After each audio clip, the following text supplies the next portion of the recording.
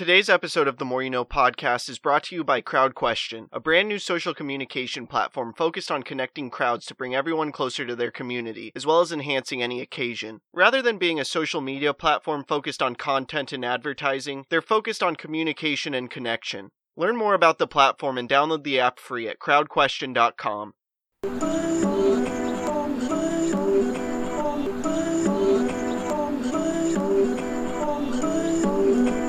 I'm trying to make it all make sense. The More You Know Podcast. Today I want to talk about aspects of practicing unselfish thinking that John C. Maxwell discusses in his book How Successful People Think. Unselfish thinking provides immense value not only to yourself but others, and it often delivers a greater return than any other kind of thinking. Yet, unselfish thinking is not a popular state of mind, and not many people practice it, but with that being said, it has the potential to change your life in amazing ways. To shed light on the importance of practicing unselfish thinking, I now want to go through some benefits that John shares in his book. The first benefit is that unselfish thinking brings personal fulfillment. There's few things in life that bring greater personal rewards than helping others and thinking unselfishly. The second benefit that unselfish thinking provides is that it adds value to others. When you get outside yourself and make a contribution, you really begin to live through helping others.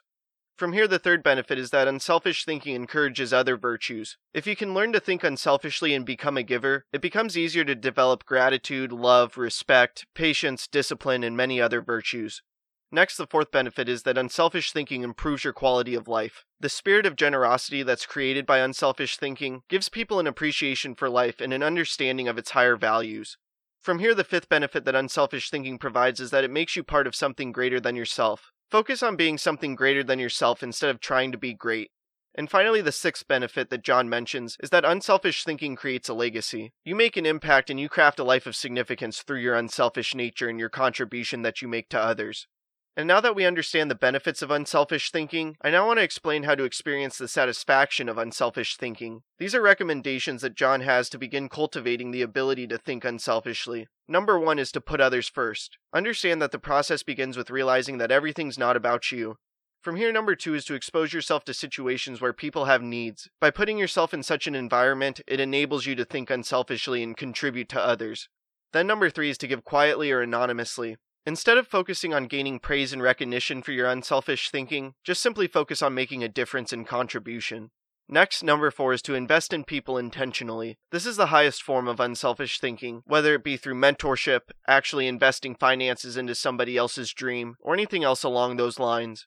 And finally, number five is to continually check your motives. You must take time to reflect and check in, to make sure that your ego is not getting in the way, and you aren't becoming selfish in any way, because we're all human and this is natural to extents. Unselfish thinking is so underrated and vital to implement in your life. As with any state of mind, it just takes practice, and with time you'll develop a mindset surrounding it. If you're somebody who wants to make a tremendous impact in this world doing amazing things as well as craft a life of significance, you must understand that unselfish thinking is the foundation for doing so. I hope this talk makes a positive impact in your life.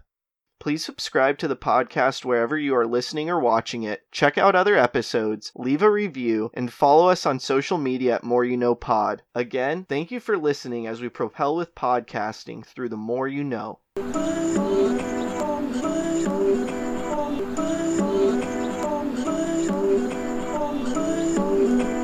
just trying to make it all make sense. The More You Know Podcast.